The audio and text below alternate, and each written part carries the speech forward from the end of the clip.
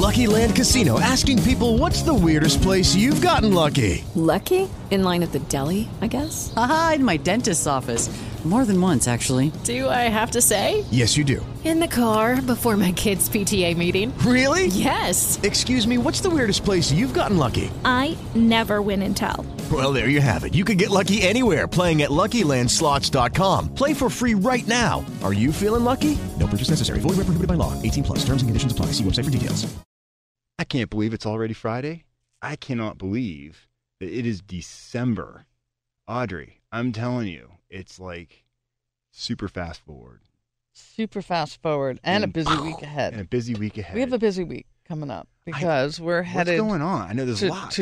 We're headed to Boston and we're headed to New York right after that. And It's like all in 1 week. All in 1 week. Right. What are we going out there for? Remind me we're about going this. out there to Boston to bring a whole bunch of startup founders to meet some investors and strategic partners. I love that. We like Yeah, doing I that love at the I love council. doing that. Yeah. Right. So, we received a few dozen applications for people who wanted to come, and it's our job to connect them with investors who don't know much about Pittsburgh, probably don't know much about these companies other than the dossier information that we've shared. So both Boston and then New after York that, we investors. go to New York, Okay. right, to then rekindle the relationships that we've cultivated over time with investors. Right. So let's back up one step. So in Boston, there's a venture capital conference going on there, correct? And Yes, we're there taking, is. So through that, we're taking about 15 entrepreneurs. Right. And they're going to get a chance to go to that conference as well. Fantastic. And then, so on top of that, we'll also connect them with additional investors. Which I think is really interesting because we'll be in front of a lot of investors from the Boston area. They can see what Pittsburgh deal flow looks like.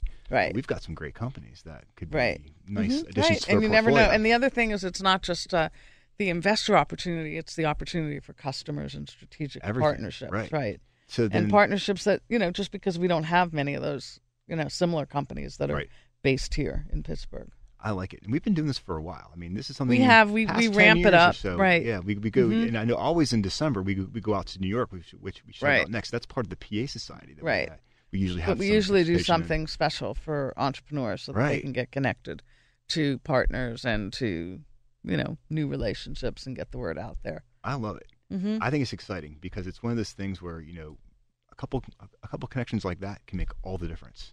And we've harvested some relationships over the years that have really developed across the region. There are people that are at Carnegie Mellon that have open office hours now and have looked around and invested. We've made sure that it also teaches people how to build and forge those relationships, which are very tricky. They're very tricky. No, that's a very good point. often it's based, not just on your intellectual property or your actual idea, but it's based upon your team. It's based upon the relationship. It's looking at good ways to have smart money, not just any money. And the because smart money. Mm-hmm. The smart money matters. You can take your eye off the ball as a founder if you're not really getting the right kinds of people that are investing and additive. So we know going out to these bigger cities, these bigger places where there's much more capital that's freer flowing, that just helps, and that adds validation, and it adds practice and connections and longer-term relationships. So when's the next time we're going out to the Silicon Valley? I know. I don't know. I mean, we should go out in the spring, I would imagine. 2018, I would bet say we'll be making a trip out there. Spring, right. Our trip that we had last time was really cool. Way cool. I mean, you did a media show, right? We did a media show. It was last October. Last October, just a little more than a year ago. Right. That's why I'm saying time is flying so quickly, because it seems like maybe a couple of weeks ago we were in Silicon Valley doing something similar to this, and now I'm realizing that this week we're going to be in Boston and New York City. It's like, no wonder why it's going to be 2018 before. No wonder why we take a couple of weeks off. Exactly. It's like Christmas break and Hanukkah break, etc. Right. It's kind of nuts. But that's what keeps it fun and keeps us kind of moving forward as far as that is. Well, it's really about the world. It's not just about Pittsburgh. Yeah. People can live anywhere. And so it's really about what comes out of here that is changing different market sectors. Yeah. So I have a question for you. As we're approaching 2018, what would you say would be one of your biggest wishes for the Pittsburgh region in 2018 for something to either happen or start to happen or see more of? Or... Well, one is I love the work that's been going on in the airport for the last couple of years. Good point there. And I really want us to obviously continue to support the airport, but doing that means people need to fly. Yes. We should all book trips somewhere. We should everyone book a trip. Yes. To go somewhere. I'm going because that is what matters. It's about having people in flights, going places, coming back. Whether it's business or leisure, either way. Right, but book a flight. Trips and make sure that you're a part of helping us in that piece of our transportation. Listen, I like this whole idea of bicycles. Me too. I do. You're talking to the right guy. I'm not a cyclist. I'm an indoor cyclist. Nothing wrong with that, man. Yeah, right. If the legs are in circles, it's a good thing. Absolutely. But I'd like to see some ways that we could be a little bit more inclusive on the cycling piece. And that it's not, it becomes that there's even more people on the road cycling. I like that. And we've seen so much more. Have you seen so much more? I mean, I've been a commuter. Yeah, how long? Off and on. 20 years? For 20 plus years now. And I can honestly say that, 15 years ago when I rode my bike to work, you didn't see too many other folks on bicycles. You just didn't. It was a rare thing. And now when I ride to work, I see regulars. You know what I'm saying? It's like the same people you see in traffic in your car. Really? Yes. And I love that because I'm seeing more people on a bicycle. But I'd like to see more of that. Yeah, I agree. Yeah, I mean, I can talk about the need for infrastructure and, the Port Authority and all those things. But, obviously everyone's taking a piece of the pie and trying to work on things. And I always encourage anyone, if you're considering riding your bike to work, just try it. Don't be afraid of it. It might hurt a little bit on some hills, but a little bit of pain never hurt anybody. Mm-hmm. And it makes you feel better. When you get to work, you'll feel like $1 million. And when you get home from work, you'll feel like $1 million because you've had this half an hour to an hour of your own time in your head, just pedaling along, looking at nature, 20 miles an hour, 15 miles an hour. 4 miles an hour. 4 miles an hour, whatever it is, as long as you're on two wheels, you're going to have a better time than sitting in your car. That's all I can say. And I love my cars, too. But the last thing is I'd like to see more walking. That's good as well. Make it more walkable in places. Make it more walkable. Make it so people think 3 times before they get in their car. Exactly. I'm trying to keep my cars for entertainment purposes only. I think you try to keep your car so they never see the street. That's exactly right. Certain cars don't go out in the wet. He buys a car and it's going to rain today. No, that's what the car is for. No. You can walk on those other days or you can ride your bicycle. No. I know I'm crazy. I can't help it. Dude, we've got a great show in front of us today. We are doing a double deep dive with the one and only David Hickton. I know. I'm very excited about that. This guy's amazing. He's got some new stuff happening at Pitt, which I cannot wait to talk to him about. I mean, he brings so much knowledge when it comes to cybersecurity and issues like that. I can't wait to talk with David. And we also have Jeff Whitehead from Pacey stopping by today. And so Pacey is the Pennsylvania Council for International Education. They've been around since 1969. He's going to fill us in with what's going on there. So I'm pumped up. And I can't believe we're taking off for New York and Boston this week. It's like, oh, man, 2018, here we come. Let's hope there's more bicycles and walking and all that kind of fun stuff. Anyway, we're taking a quick break. We're coming right back. This is Jonathan Kirsting. And this is Audrey Russo. And we are from the Pittsburgh Technology Council. Learn more about us and the way we can help your company succeed by going to pghtech.org and then follow us on Twitter at pghtech. Hey there, so happy you were able to join us tonight for TechVibe Radio, bringing you all the great stuff that's happening in Pittsburgh's technology sector. And part of that sector is, it comes down to the education, Audrey. Without a doubt. It's like people getting experiences, getting their education from different corners of the world, bringing that back. Oh, I think it's an imperative. Their companies. Absolute imperative, yeah. You're talking to me. Absolutely. I mean, so let's get it right.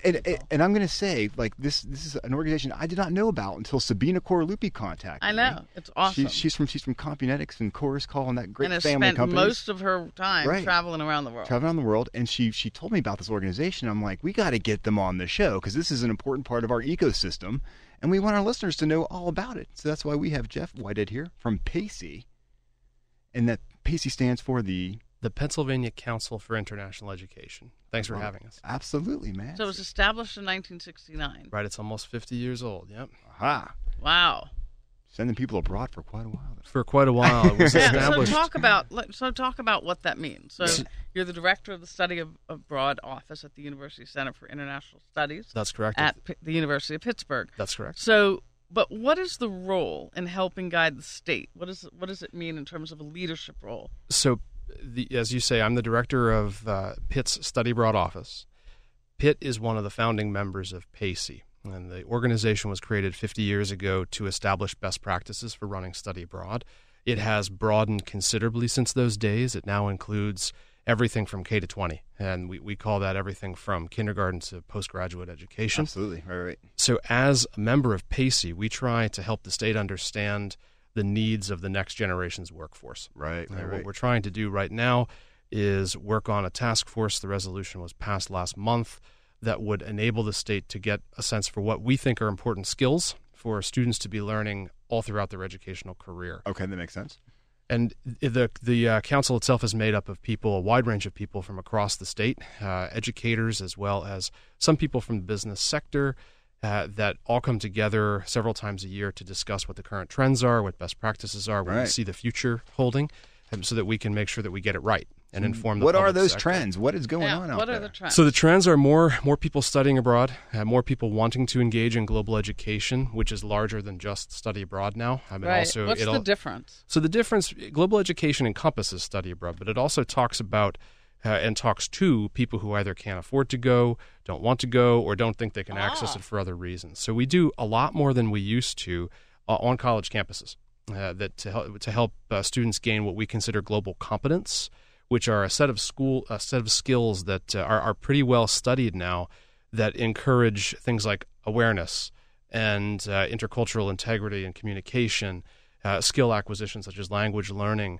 as well as complex problems that are vested in real world problems as opposed to things in the abstract.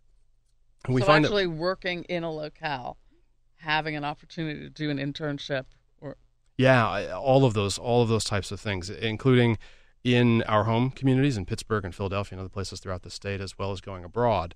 One of the key differences, though, is that we try now, instead of to work more in the abstract, to actually work with the communities themselves, to work with, including communities in the local area, to make sure that we can work with the very diverse people that we have to try to craft the best workforce for Pennsylvania. That's what it's all about. I worry when I first moved here in 2001, and I don't know how much it's changed and if you have any data on this, but I'm going to try to put you on the spot. How many people over the age of 18 in southwestern Pennsylvania or in Pennsylvania have a passport? Oh boy, that is very, very difficult to know. Though I bet you it's not many. It's not many, yeah. And we see that even in our study abroad numbers, where roughly half of our students, and we send about 2,000 students abroad, roughly half of them come into our office for the first time with no passport. So the first thing that we're coaching them how to do, and we have passport drives all the time. It took Audrey 3 years to convince me to get my passport. No, so I was mortified that I had someone who worked for me. I know. That didn't go out of the country. No. I like the contiguous 48. Jonathan. I know. I was freaking out. Like, how do we relate to one another? She kept threatening to send me out of the country. I know. And I said, I can't go. It would be like every other month. I'm like, tried. I can't I can't leave. No. But now I can because I got my passport and we went to Iceland. We went to Iceland. Yeah. I'm just saying. Yeah, but that's only the start, buddy. That's a good starter country to go to. Only the starter country. Yes. You ever hear, this is not yeast. Okay? No, it is from a person who's afraid of international travel to go to a place where people are friendly and they speak English and you don't feel like you're infringing on them because I don't know the foreign language. It's a great place to go and get your feet wet. Just saying. So that we would consider sort of phase one of global competence. Exactly. Right? So phase we one. have different. There's I like this. There's layers to this, and that's more or less an awareness phase, where you understand that there's a life outside of your own bubble. That's right. You're not entirely familiar or comfortable with it, right? But you know that it's there, and you know in some respects it's neat, and there's things to see. We try actually to get our students to get down into some of those deeper levels. See, I wish I would have been part of that in college. Can I enroll him in any of this? Yeah, exactly. Of course. She'll do it, too. I will do it. I got my passport. If there's a way, I will do it. So we do, in PACE and a number of other organizations within the Pittsburgh area as well as within Pennsylvania, do work with with adult learners. We also, both in Pittsburgh as well as these kinds of enrichment trips overseas, that we do try very hard to make it not just a student-focused enterprise, but also a larger community-focused enterprise, so that we can have keep pointing at me, so that we can broaden, the perspective, particularly from Pacey's perspective, Pennsylvania writ large, but from my perspective, university-wise, caring mostly about Western Pennsylvania in this context. I mean, to me, a target condition. I was once the board chair of the World Affairs Council. To me, a target condition is that every single student that graduates has a passport. No, they actually went somewhere, and it wasn't Cancun. Go someplace with their passport. It is the ideal. I mean, that's what I want. I want us to be known that every single student that graduated had an opportunity to be outside of the U.S. That's right, and not just Canada or Mexico. Also true, though my friends in Canada and Mexico would debate that with you. Would they think that we should go there? Oh yeah, without a doubt. I love those places. But when people go to okay, I will take Canada out because I could see that one. But I don't want to hear about people going to Cancun for. Cancun maybe for not, spring break. Carretera maybe. Maybe. So in terms of locations and things like that, the universities have worked really hard, as have school districts themselves, to provide as many opportunities as they can to actually get students out of the country. And the reality is that not everyone will or can go. So what we have done is turned a lot of our attention to what we can do as a state to help foster some of the same types of skills that we can, even if they are not able to make it out of the country themselves. But ideally, you're right, Audrey. I mean, we would want all of our students, as well as the community members, to have an opportunity at least to be able to leave these shores and gain some perspective, as well as some information and some cultural competence from confidence. That's right. Confidence. That's right. I mean, the amount of confidence that you are. I mean, in Europe, it's almost required, right?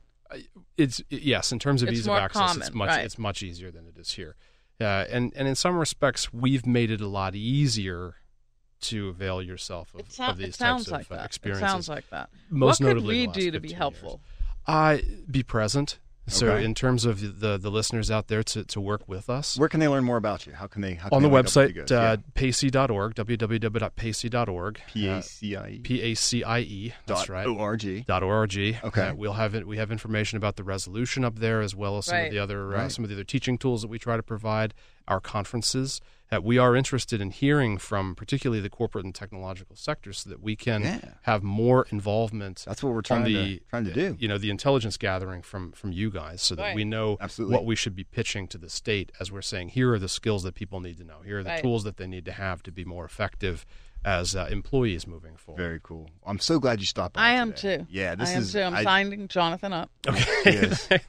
Okay. Thanks for having me. Yeah. Thank you for the work that you're doing that you've been leading the way in terms of this, and I love these kinds of conversations, and let's put them into action. Right on. That was Jeff Whitehead from Pacey. Go to pacey.org and learn all about them. What a great resource here. So glad you could stop by. Thanks for having us. Hey, everybody. We're taking a quick break. We're coming back with a lot more TechVibe Radio, I swear. This is Jonathan Kirsting. And this is Audrey Russo. Learn more about us at pghtech.org. So glad you could join us here on TechVibe Radio tonight. We love bringing the best of what's happening in Pittsburgh's technology scene. Every single Friday night we do it, and I can't get too excited about it because I tell you what, I don't know. We're honored to do it. That's all I can say, Audrey. Is that not true? I'm very honored. I'm very honored to have this gentleman in the house with us right now. This is like technology royalty. Well, it's even beyond that. He's sort of a blend of a lot of things, and that's what we're going to do a little bit of a dive on. There's legal stuff there. There's tech stuff, security stuff. We have the pleasure of having the David Hickton on our show, and we're going to talk a little bit about just, him being the U.S. Attorney General. I mean, the U.S. Attorney here in Pittsburgh, but we're also going to talk about his sort of trajectory that he's had and the impact that he's made that many people just really don't understand. And every time I listen to him, when I hear him publicly or I've had a chance to talk to him personally, I say, wow, this is an underexposed story in terms of the work here. And the new work at Pitt.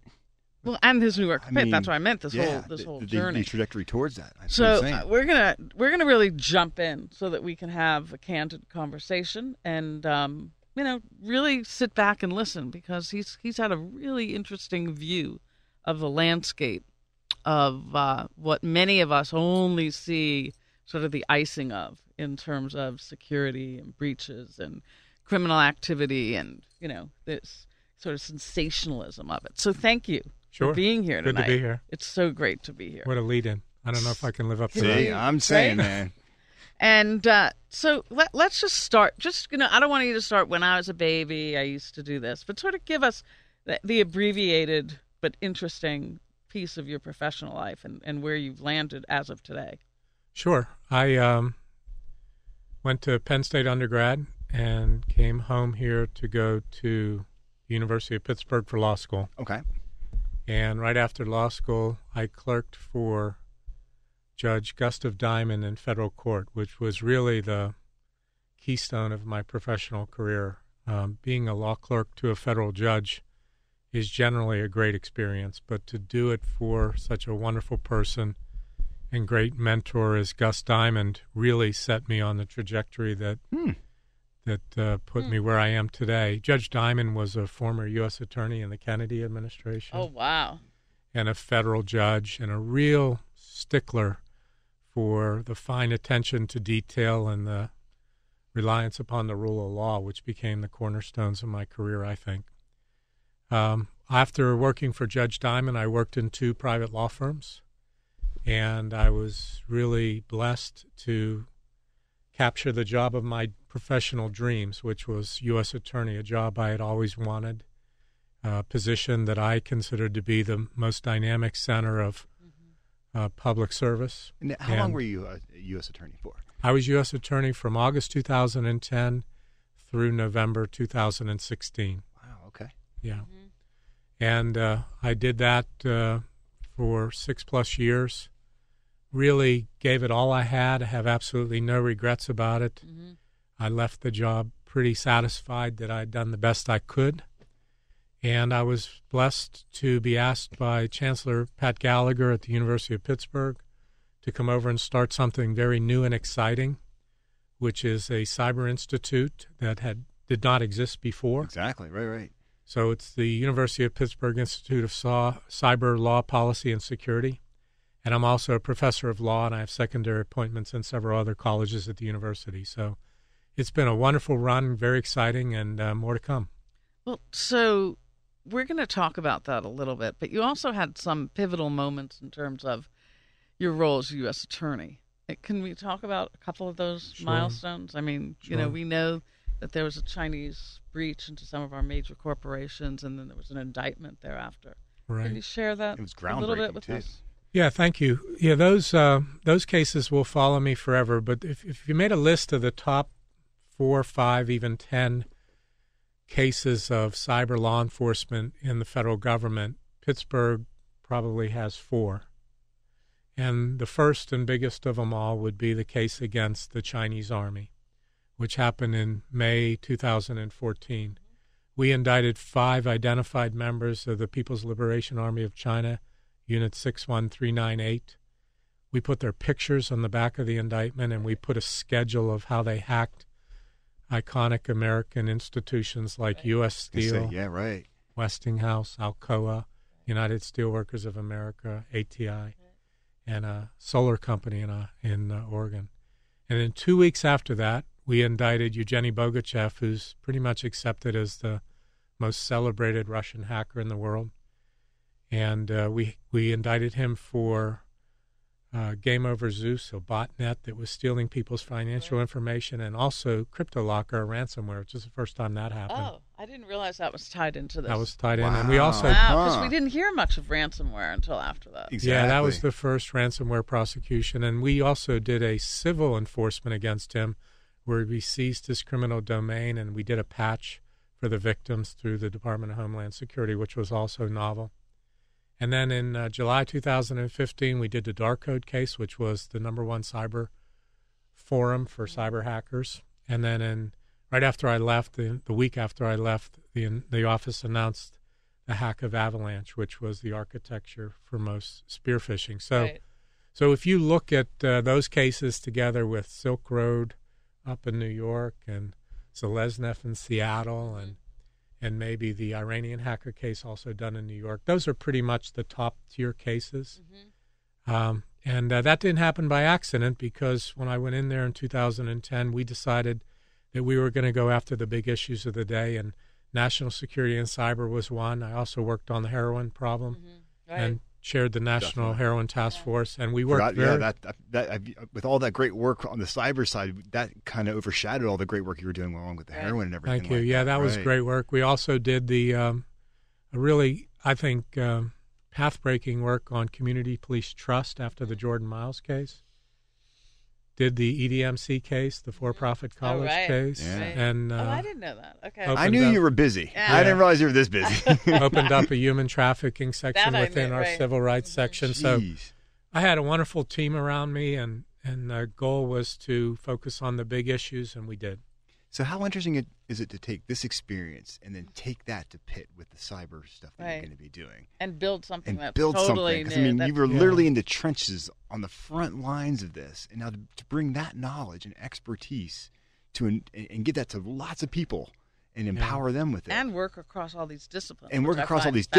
Right. That's why I was saying tech and legal and everything before. Well, thanks. It's very exciting. It's wonderful to be around young people in a college environment. And the truth is, as U.S. Attorney, much of the work I did was sort of secret, and I was on a need-to-know basis. So I would really reduced my network of people to a small group. So I remember the first couple of days I was at Pitt, I felt like I had gone to Times Square. Everyone was around, and everyone was like, hey!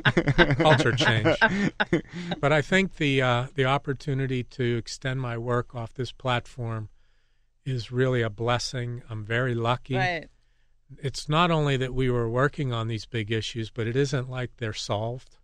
I mean, every day you pick up the paper or you watch TV.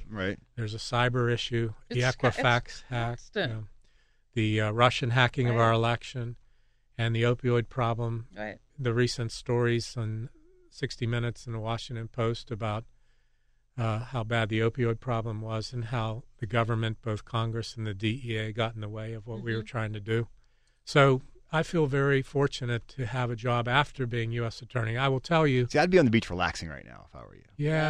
But you're That'd like, be a missed opportunity. I know. That's why I'm so glad that he's not me, because he's doing the good work. I have that in my DNA. I don't think so either. Yeah.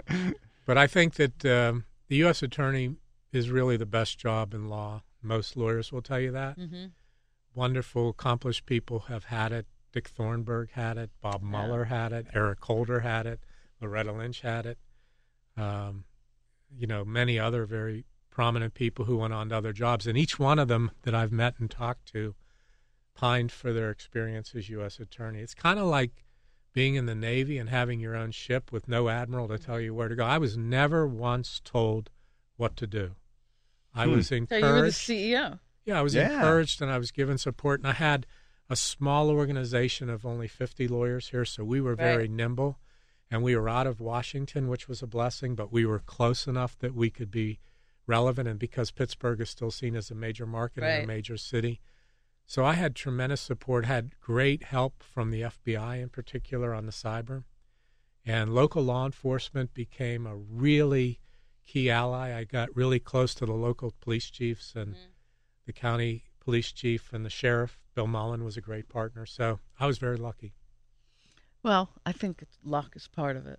I think you're being a little bit too self-deprecating. I think there's some serious skills going on there, too. Capabilities that you have to be able to do that. So now you've exploded, right? In some ways, you've got this platform at Pitt, and you can experiment, and you can dabble, and you have the support. Right. And so talk about what that vision is. We got about a minute before we go to break. We're going to come back. We're going to come back, and we're going to nerd out more. So we're going to talk more about Pitt and cyber and this curriculum. I'll give you the teaser before Give us the break. teaser. That's we want to work on the big issues of the day. We want to not only have the answers to the questions, but we want to help people frame the questions. The goal in all of my work as U.S. Attorney was to get in front of the problems and not chase them. We're trying to do the same thing at the university. Proactive in front of it, not chasing it around. That's from a position of power. We're so honored to have you here. That's all I can say. David Hickton, like I said, we're amongst royalty here when it comes to getting stuff done. That's the way I'm going to say it. And we're coming back with a lot more of it. That's why we had to do 2 segments on this, because we could practically do an entire show on this. But this is what we're going to do tonight. And we're coming right back after this quick break. This is Jonathan Kirsting. And this is Audrey Rousseau. And we are from the Pittsburgh Technology Council. We love helping tech companies succeed. Been doing it since 1983. We're heading up on our 35th year, which is a little bit crazy, of doing the good work, trying to do the good work. As far as that is, learn more about us at pghtech.org. Go over to Twitter at pghtech, and you can see all the action going on there. We'll be right back after this quick break. Welcome back, everybody. As promised, we're back here with David Hickton. So excited to have you here on the show today, former U.S. attorney, and now running up some cool stuff at Pitt, cyber. I was so excited when I saw that you were doing this, because I see this as like massive knowledge transfer and knowledge development. When it comes to this type of stuff. It's really what it boils down to. His brain is filled with IP. Exactly. And he's taken that to a place where we can really get that to scat. I'm just saying. Intellectual property. I think I'm going to stay here the rest of the afternoon. We like making our guests feel good here at TechVibe Radio. So let's talk about what the issues are and what we can do, what we can't do, and where you see it now. So for taking it from all your expertise and now being at Pitt. So the treetop issue is we've created an entirely new communications platform that's open, but therefore at risk. About 25 years ago, about 3% of communications were over the Internet, and today almost all of them are over the Internet. Right. And so we created this new platform for transfer of information, but it went so fast we don't have the rules or the protections to keep up with it. And so we're trying to build the plane as we fly it, if you will. So the challenges that I see going forward are, how are we going to build increasing opportunity over the Internet with the resiliency and protections to protect our private communications? Because I don't feel we really want to surrender our ability to communicate one-on-one. We don't want to accept the fact that because everything's going to be hacked and available, we have to change the way we talk. And I think we can achieve this, but we just have to develop rules and norms and international understandings, because the challenge is not just confined to a state or a country. It's a borderless environment. The Internet has shrunk the world. It's in the palm of your hand now. It is. And I think when you talk about cyber hacking, I think we have to define limits. I mean, there's some people who think you should be able to send a cyber bomb at a hacker. I mean, just think of that environment. Right. Cyber bomb at a hacker. It'd just be out of control. Just out of control. You'd end up blowing up the Internet. You just stop them then. But at the same time, I think we cannot accept that people can intrude upon our privacy and get into our data without any consequence. So a large part of my work as an enforcer was to increase the cost to the hackers. I think going forward we have to develop resiliency. That's another big term. You know, Pat Gallagher, before he was chancellor at Pitt, developed a grid for protecting our critical infrastructure. I mean, who among us believes that it's acceptable that our elections are hacked? And our elections weren't just hacked last time. No, it's been going on, right? It's been going on since 2008 at least. Wow. And the solution is not to go back to paper ballots. So one of the things on our menu is a very exciting election project from voter identification that we ought to be able to agree upon. So you're on the things that are of now, the things that are happening now. You're attacking those issues. Right. I just don't think we can surrender to the default that we can't protect ourselves. Mm-hmm. So we have a huge menu of projects in this arena, and I think cyber resiliency is an undercurrent of all of them. Developing international cyber norms is important. And, you know, we don't have really space-age platforms for cyber law enforcement. We're still back in the stagecoach age. So, for example, mutual cooperation, mutual legal assistance treaties were written for the pre-digital age. There's not very good extradition with international partners. I was kind of sort of really out there forcing the limits. We were sending prosecutors to Uganda, sending the FBI plane to Cyprus. Oh, my goodness. And when they got the call from me in Washington, they said, there he goes again. But I thought it was important. My effort was a campaign. I recognized we couldn't do it overnight, but applying law to digital space will protect all Americans. Mm-hmm. But we haven't caught up. I mean, that applies to all of technology. Right. I mean, even in terms of what's a monopoly. Right. In terms of, Amazon back in the day might have been thought of as a monopoly. Right. But now they have huge market presence, but where the laws don't really apply into the digital age. We're reminded of the gap between law and technology every day. And I used to have this sort of limerick. I would say, let me invite you to the space of dealing with clever adversaries who have the advantage of hiding in the dark, where the evidence is evaporating and the technology moves too fast and the law moves too slow. That captures our challenge. That's exactly it. That's exactly it. That's where we are right now. That could be an infographic right now. And so now you've got this new platform by being at the University of Pitt, and you're building sort of this multidisciplinary new world, convening, making sure that students and as well as faculty sort of understand this and penetrate this into their curriculum. Yes, we want to make Pitt University and the Pittsburgh region a magnet for people interested in digital space. We want more students. We want more professors. We want more researchers, more investors. All the way around. And we're doing all of this recognizing that we've got to the point where we have a 2-lap lead on the rest of the country. And this was true, I think, in the Amazon proposal that was submitted. We are really one of the top-tier places for digital space in the country, and people are coming to realize that. They were surprised before. In law enforcement, we had no peer. The FBI director said we were the tip of the spear of the cyber law enforcement effort. Really? Yes. That is saying really. something. So that in and of itself, and you running this program, will allow us to attract more interesting I hope so. I mean, I've been people. a Pittsburgh guy all my life. I really believe in this region. I believe it's a special place. And I believe we have the advantage, as I said earlier, of being away from Washington. If I were defining what would be the best strategic way to protect our country, I would not have our cyber assets in Washington. Right. I'd have them in Pittsburgh. Mm-hmm. I love it. It's reminding our listeners, we're talking to David Hickton, former U.S. attorney and leading up Pitt Cyber. What is Pitt Cyber's website? If people want to check it out, where can they go and learn more? cyber@pitt.edu. Okay. Where you can follow us on Pitt Cyber. Very, very cool. Because I think this is one of these things that this is going to make Pittsburgh just stand up all the taller as we start moving forward. And to have you here talking about this, I think is just fantastic. Well, thank you for all the great work you've done.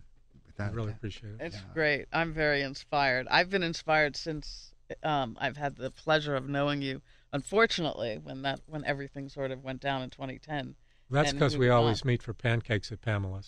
Is that where this starts? It has nothing to do with That's what me. it is. Our serious meetings where we discuss this. Exactly. I thought it was somewhere else. Okay. The last time you came back from Pancakes, you said, you got to get Dave on the show. I'm like, absolutely. 2 weeks later, David's here. Listen, I think that if you're going to talk serious business in Pittsburgh, it ought to be at Pamela's or Permani's. I love it. I love Permani's. Very cool. Thank you so much. Thank you. Thank you for your leadership and for the work that you've done. Thank you. And for staying engaged on this. Yeah, you could have chosen not to. No, thank you very much. So let's look into the future a little bit for 2018. We've got a few minutes left. Sure. I'm just curious. I mean, obviously there's probably a lot we could cover here, but what is the biggest thing you're thinking about for 2018 in your field when it comes to this stuff? I really think it's the election issue. Yeah, okay. I'm very concerned that if we're the celebrated democracy in the world, we ought to act like it. Yeah. And the solution is not to go back to paper ballots. And when you talk about the voter ID problem, we ought to be working on voter ID with the idea of full participation. Right. Not restricting it, but getting everybody eligible to vote. And when we talk about election integrity, we want to believe that the votes are counted as they were cast. Period. We ought to be able to achieve that. That ought to be a national ideal, a bipartisan ideal. And I don't think the solution comes from Washington or the tech industry, with all due respect to your constituency. Yeah, no, absolutely. They have an interest in it. We don't. We're interested in democracy for the purpose of preserving our ideals. I love it. And and to think that you're going to be driving this from Pittsburgh, from the University of Pittsburgh, that's awesome. I hope so. All the way around. Hope so. Come on, it's already happening. I don't know. You're tackling some big problems, and we're glad you're on our team. That's all I can say. Appreciate it. Very, very, very cool stuff. It's really great. Yeah. I mean, Audrey, I don't know. I see this, and I'm saying to myself, the elections the way they were and what we're finding out and what you're going to find out as more happens, I think it's just it's amazing. Absolutely amazing stuff.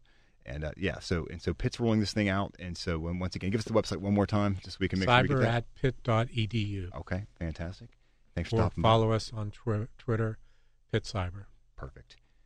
another show under our belt. I don't know where it happens. It goes by like that was way cool. Fast. I know. It's like, I know. We're up front to some really amazing stuff, and I just love it because we have this platform to do this every single Friday, Audrey. Yeah, we get to hang out with the coolest. I mean, we have got David coming in here for 2 segments. Say, hey, what's going on? You know. Well, I'm just saying. Anyhow, want to learn more about the Pittsburgh Technology Council? Go to pghtech.org. And remind everyone, every single Friday night, you can tune in right here and learn about what's going on with TechVibe as far as that is. So this has been Jonathan Kirsting. And this is Audrey Rousseau. Have an awesome weekend. And David, thanks again for stopping by and hanging out with us tonight. And we'll call it a show. Step into the world of power, loyalty, and luck. I'm going to make him an offer he can't refuse. With family, cannolis, and spins mean everything. Now, you want to get mixed up in the family business. Introducing The Godfather at ChumbaCasino.com. Test your luck in the shadowy world of The Godfather slot. Someday, I will call upon you to do a service for me. Play The Godfather, now at ChumbaCasino.com. Welcome to the family. VGW Group. No purchase necessary. Void where prohibited by law. See terms and conditions. 18+.